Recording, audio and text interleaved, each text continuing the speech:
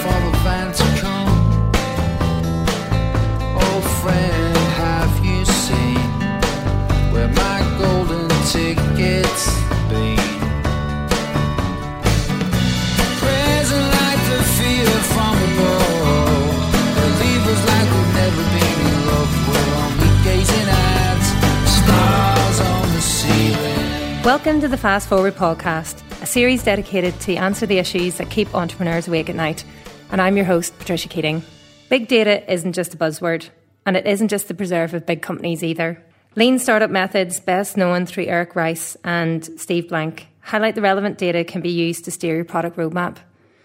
But you've read all the startup books and you've discussed it with your mentors, and you still need the data from the customers or future customers that you might be considering. And once you get it, what do you do with it? Here today, we have a top data scientist, insight professional and researcher, Henry Iglesias-Sirotas.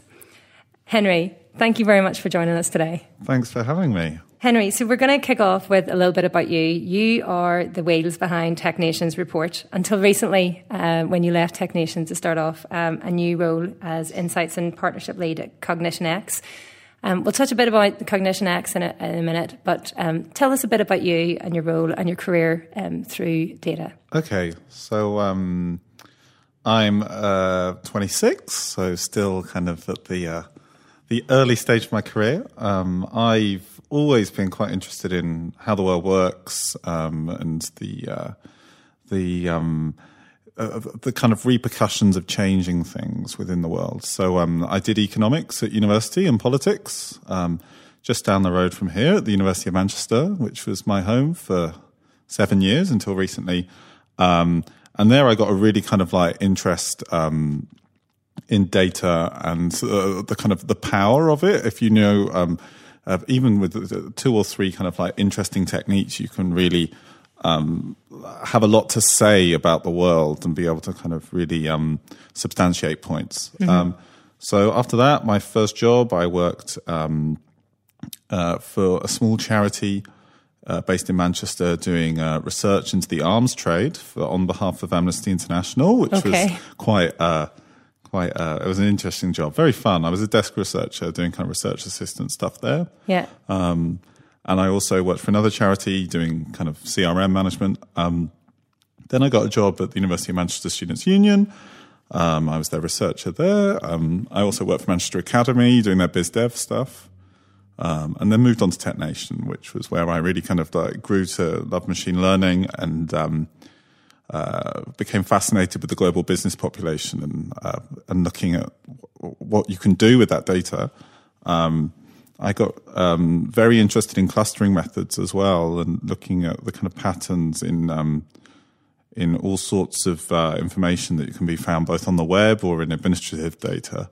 And now I've taken up this new role at CognitionX, who are a startup based in London, looking at the global artificial intelligence and emerging technology population, running a festival every summer of AI, and also having a software product which matches experts to people needing answers on the fast-moving world of AI. I can't wait to see what the Festival for AI might look like. It'll be Burning Man with robots on steroids. So we're here to talk about data.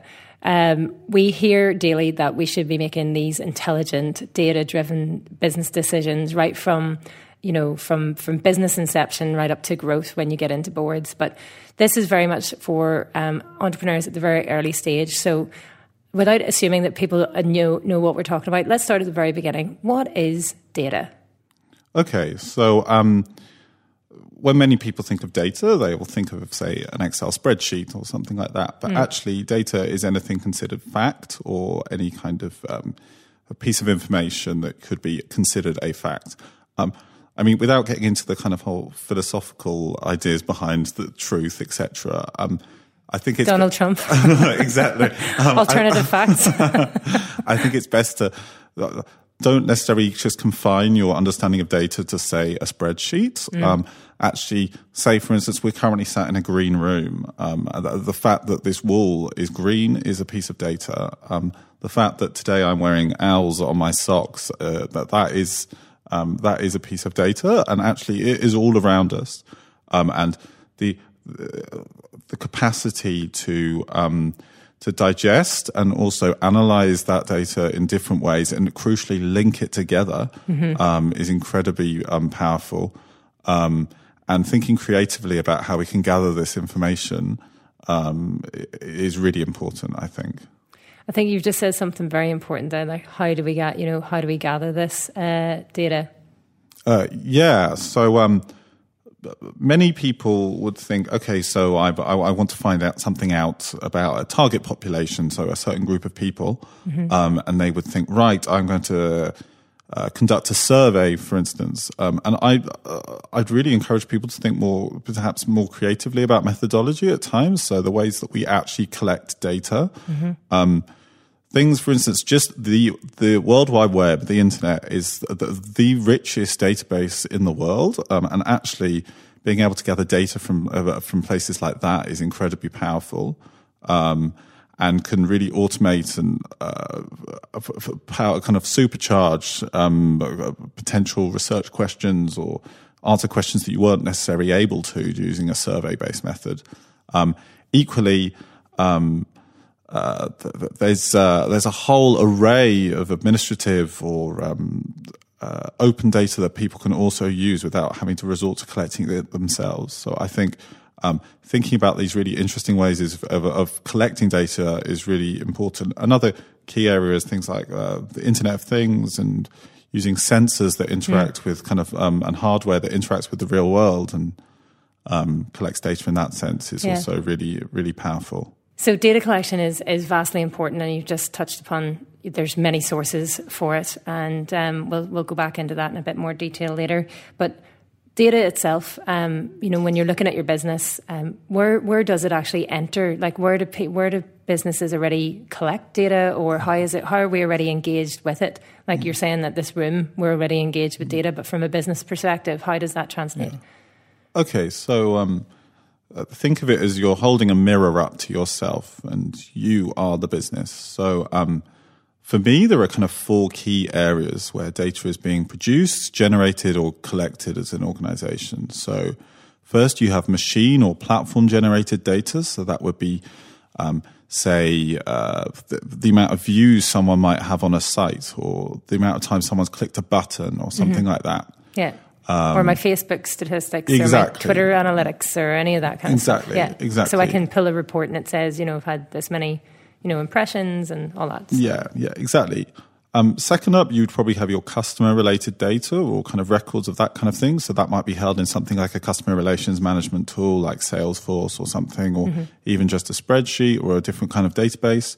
Then you'd also have data that is for internal use only, which is possibly the more drier stuff. So your accounts, your HR, all of that kind of stuff. And then finally, there are kind of third-party data sets, which you may use for research or for kind of strategizing, that kind of thing. So what do you mean by that?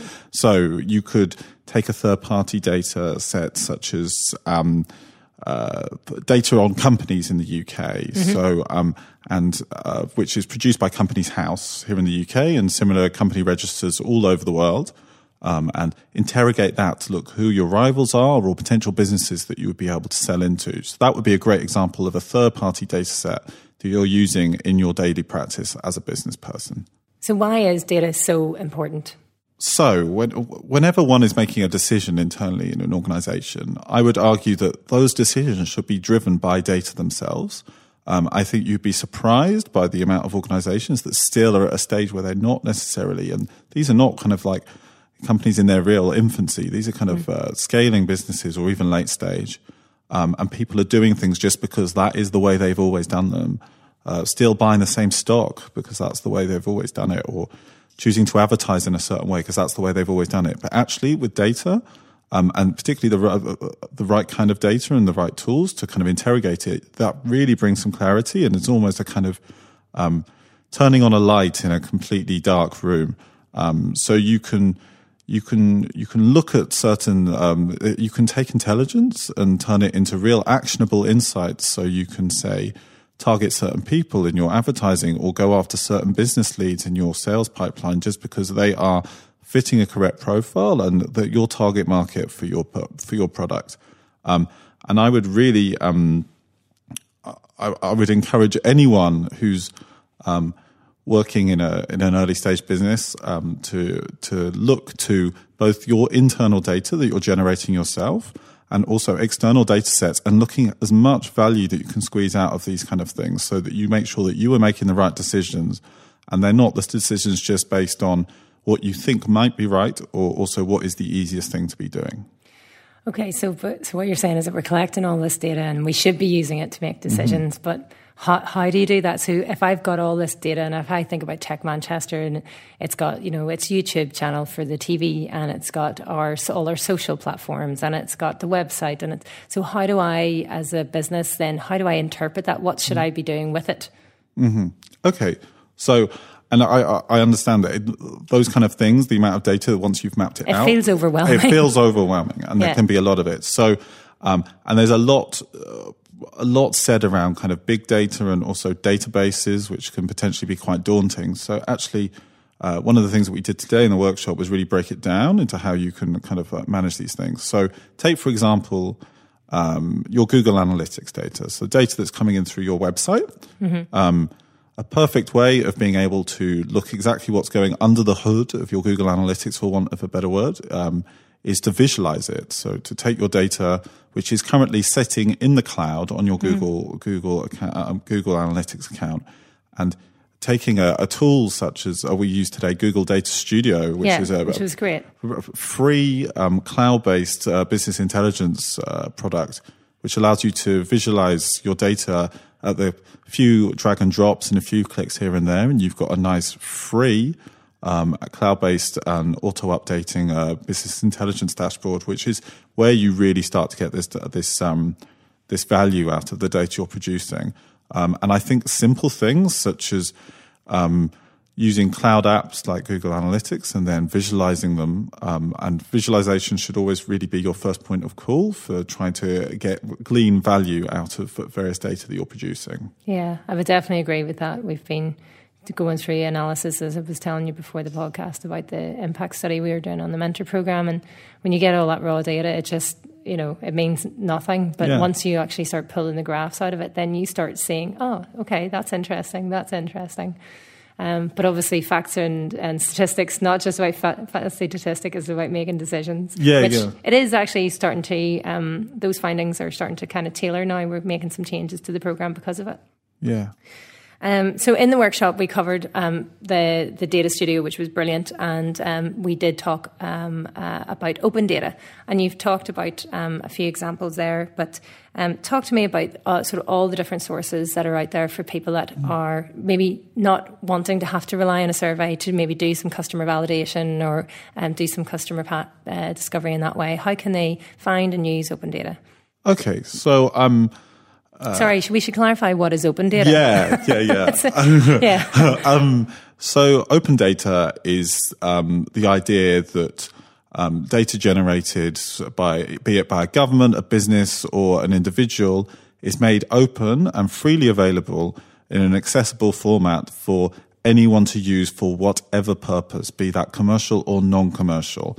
There are various licenses which you can license data out to people. Generally, you have to provide some kind of attribution to the original data holder, but and this open data has really taken off, particularly in the UK. The Netherlands is another place with a lot of open data that's going on, and I would really encourage people to kind of like dive headfirst into open data and the potential that it can have for you and your business.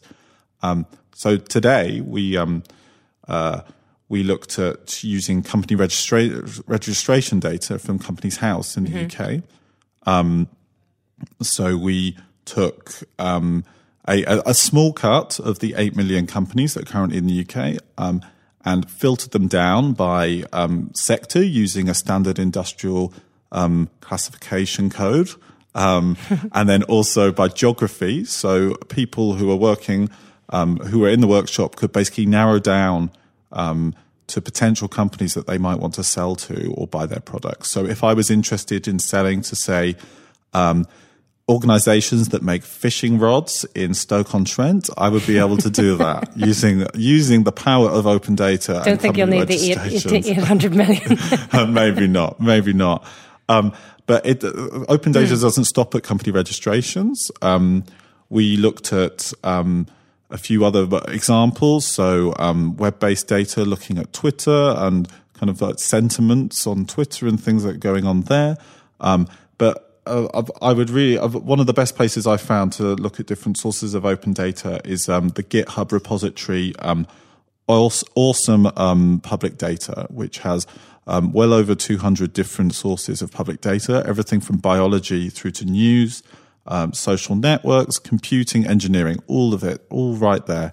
And it will take you off to the different repositories of different data sets. Yeah, we looked at that today, and I just had to literally Google into the URL. Awesome, wasn't it awesome open data? Yeah, awesome public data GitHub, yeah. Yeah, awesome public data GitHub, and then it was just these lists of categories, and in each category there was, I wouldn't say, I was looking at sport for the project I'm working on next week, and it was brilliant to find that there's all this data already out there, which is fantastic.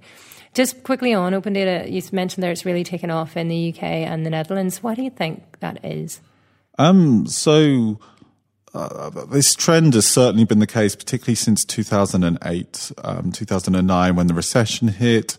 And I think there's a real want about civic action and being able to empower kind of individuals to look at, to kind of substantiate points and almost take the power back, for want of a better word, some words. Since then, it has really blossomed. David Cameron created the Open Data Institute, gave the funding for the Open Data Institute, which was Tim Berners-Lee. Tim Berners-Lee and Nigel Shadbolt were behind it, and Gavin Starks was the first CEO, and they set up a huge operation now, actually promoting the use of open data, both in the UK and globally. And there are now individual nodes of the Open Data Institute in everywhere from Egypt, Canada, Leeds, France, and there's similar work going on in Manchester. Manchester has the Open Data Manchester. That's the meetup. It's an organisation, actually. Okay. Yeah. I really do go along to any local meetups around open data, because it's very collaborative, and even if it's for commercial use, people would love to help other people out, particularly if it involves using other open data sources that people have used before. I keep thinking of Johnny Five in short circuits, like input to input. So listen, let's move on. We're just before we finish up on open data. It's fascinating that there's this sort of plethora out there, and for anyone that was looking for that or doing any kind of data mining, it sounds like there's a sort of like a whole pile, an ocean of it out there for them. Mm-hmm. But how do they make sure that what they're using is bona fide? How do they tell the difference between good data and bad data? Okay. That Wikipedia. Yeah.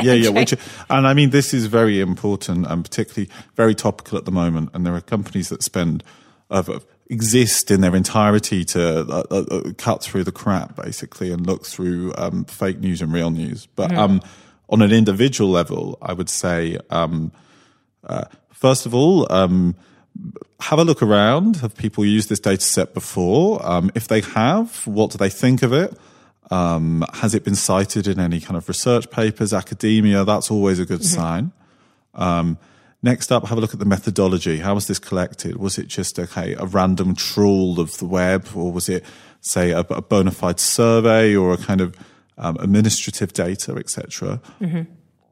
So I'd have a look there. Thirdly, sense check it. Do things look is there anything completely out there? Are there people in your records who are 357 years old? Does it look as it should in that sense? So I think those three are really good ways of doing it.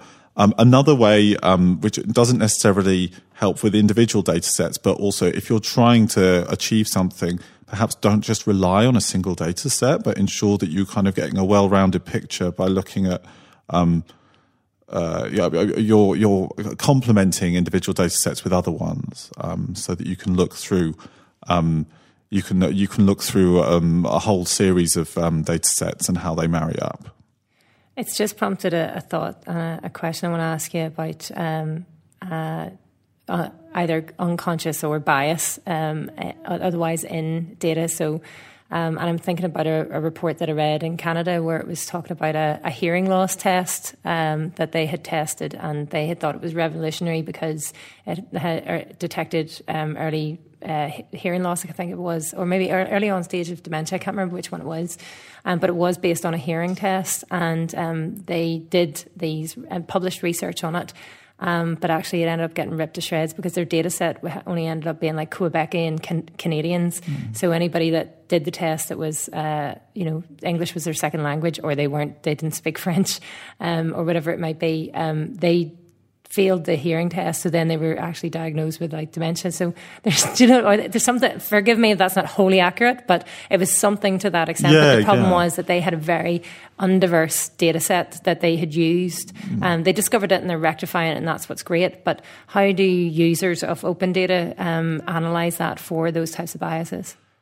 So that example is the kind of classic methodological problem. It's not sampling, your sample being kind of highly skewed or essentially flawed in some kind of way. And so I would, particularly when working with sample data like that, going to big research agencies, or statistics providers such as the Office for National Statistics here in the UK,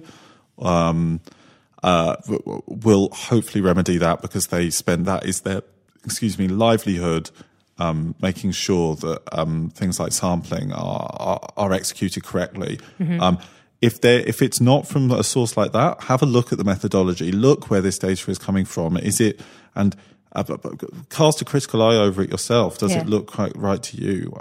But be wary of sample data. That is, sampling theory is a highly complex area, and actually, it's not a simple sense of just asking a set number of people. Actually, the representativeness of that sample is incredibly important. Yeah, no, I would agree with that. Okay, so let's get back to entrepreneurs. What are they at? They are building businesses. They want them to be sustainable. That means that they need customers. That means that they need to, sell stuff. They need sales. What part does data play in creating that sort of vital sort of food chain for any startup business, or any business actually? Yeah. So, well, if you think about it, creating a sale, where does that come from? That comes from a lead.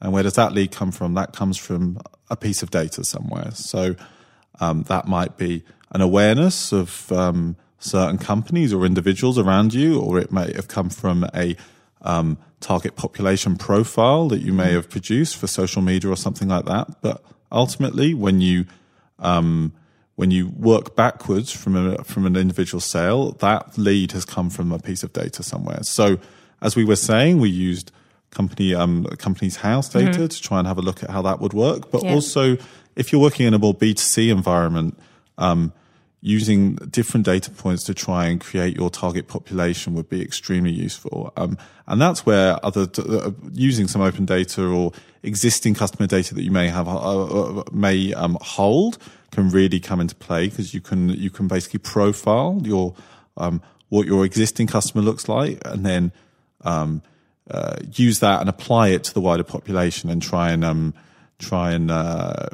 use that to target sales. So, using something like a Facebook Ads Manager or a Twitter, similar things on Twitter, you can specify your own target audience. Yeah. Use your data that you already hold, or open data, to your advantage in that setting.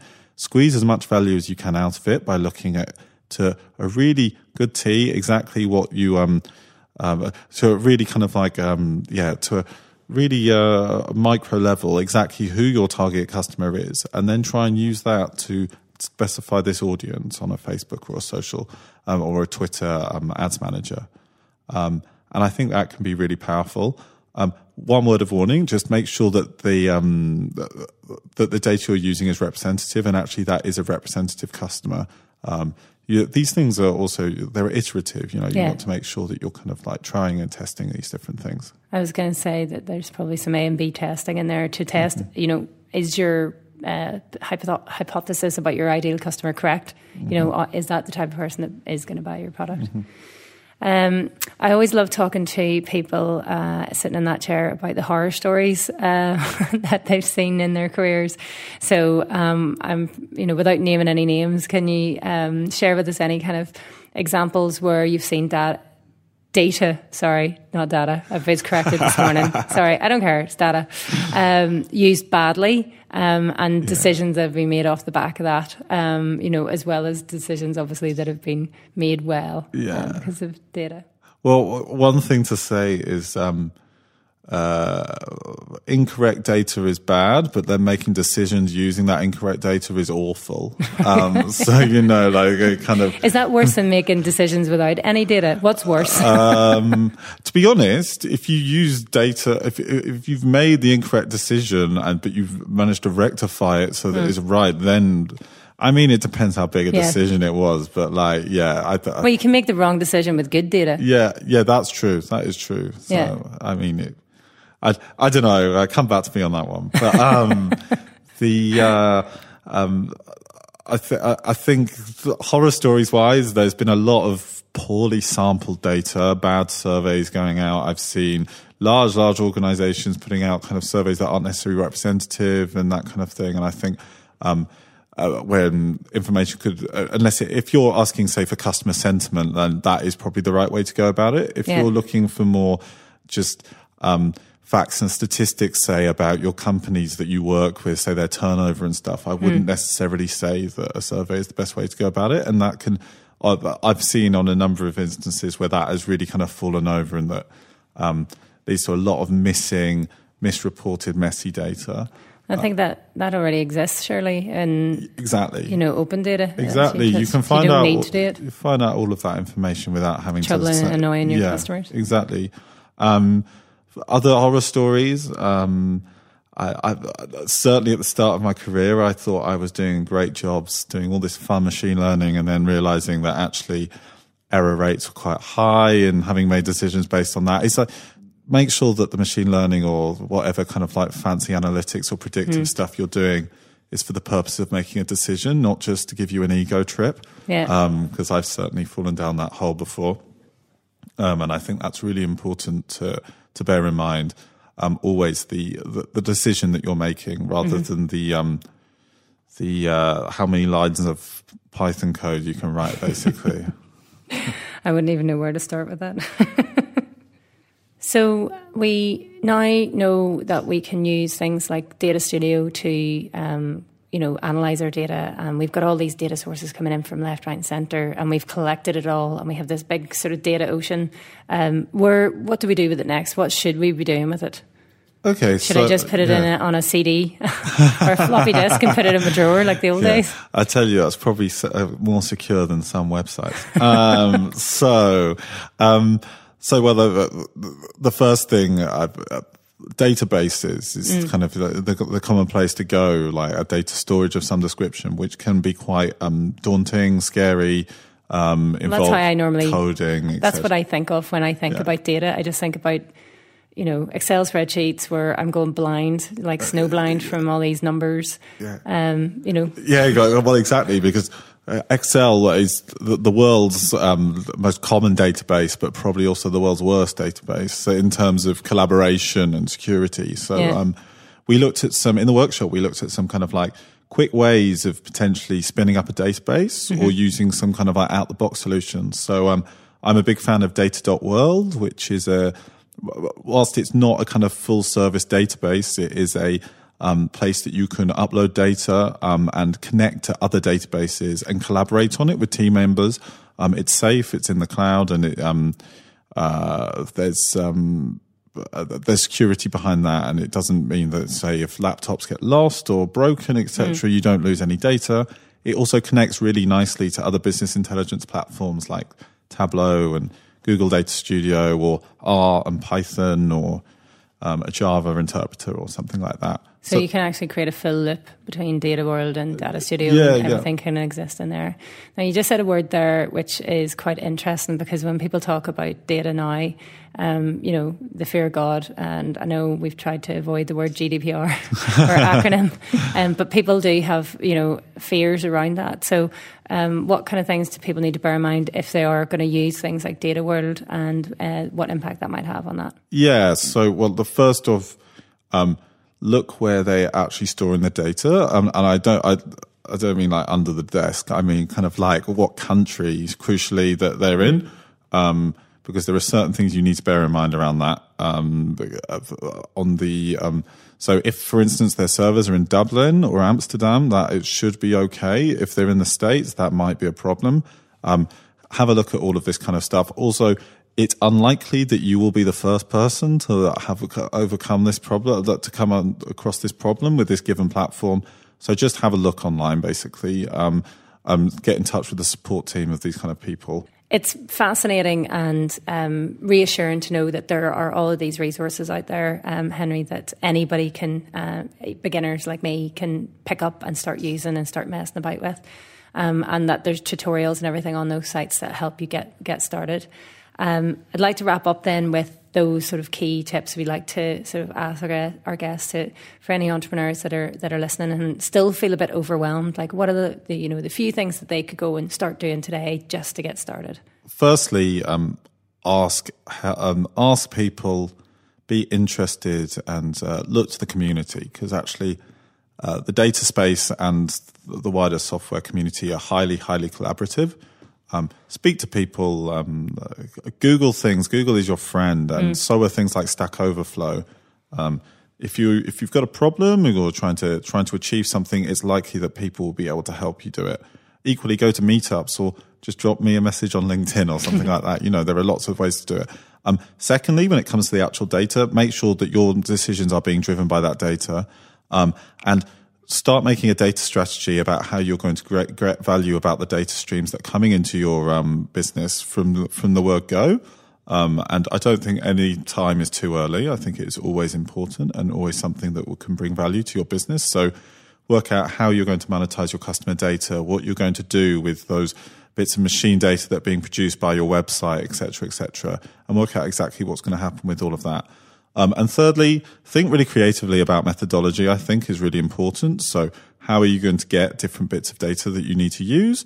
And also how you're going to translate that into an actionable insight. So as I said before, visualization is a perfect way to be able to do that with a kind of quick analysis.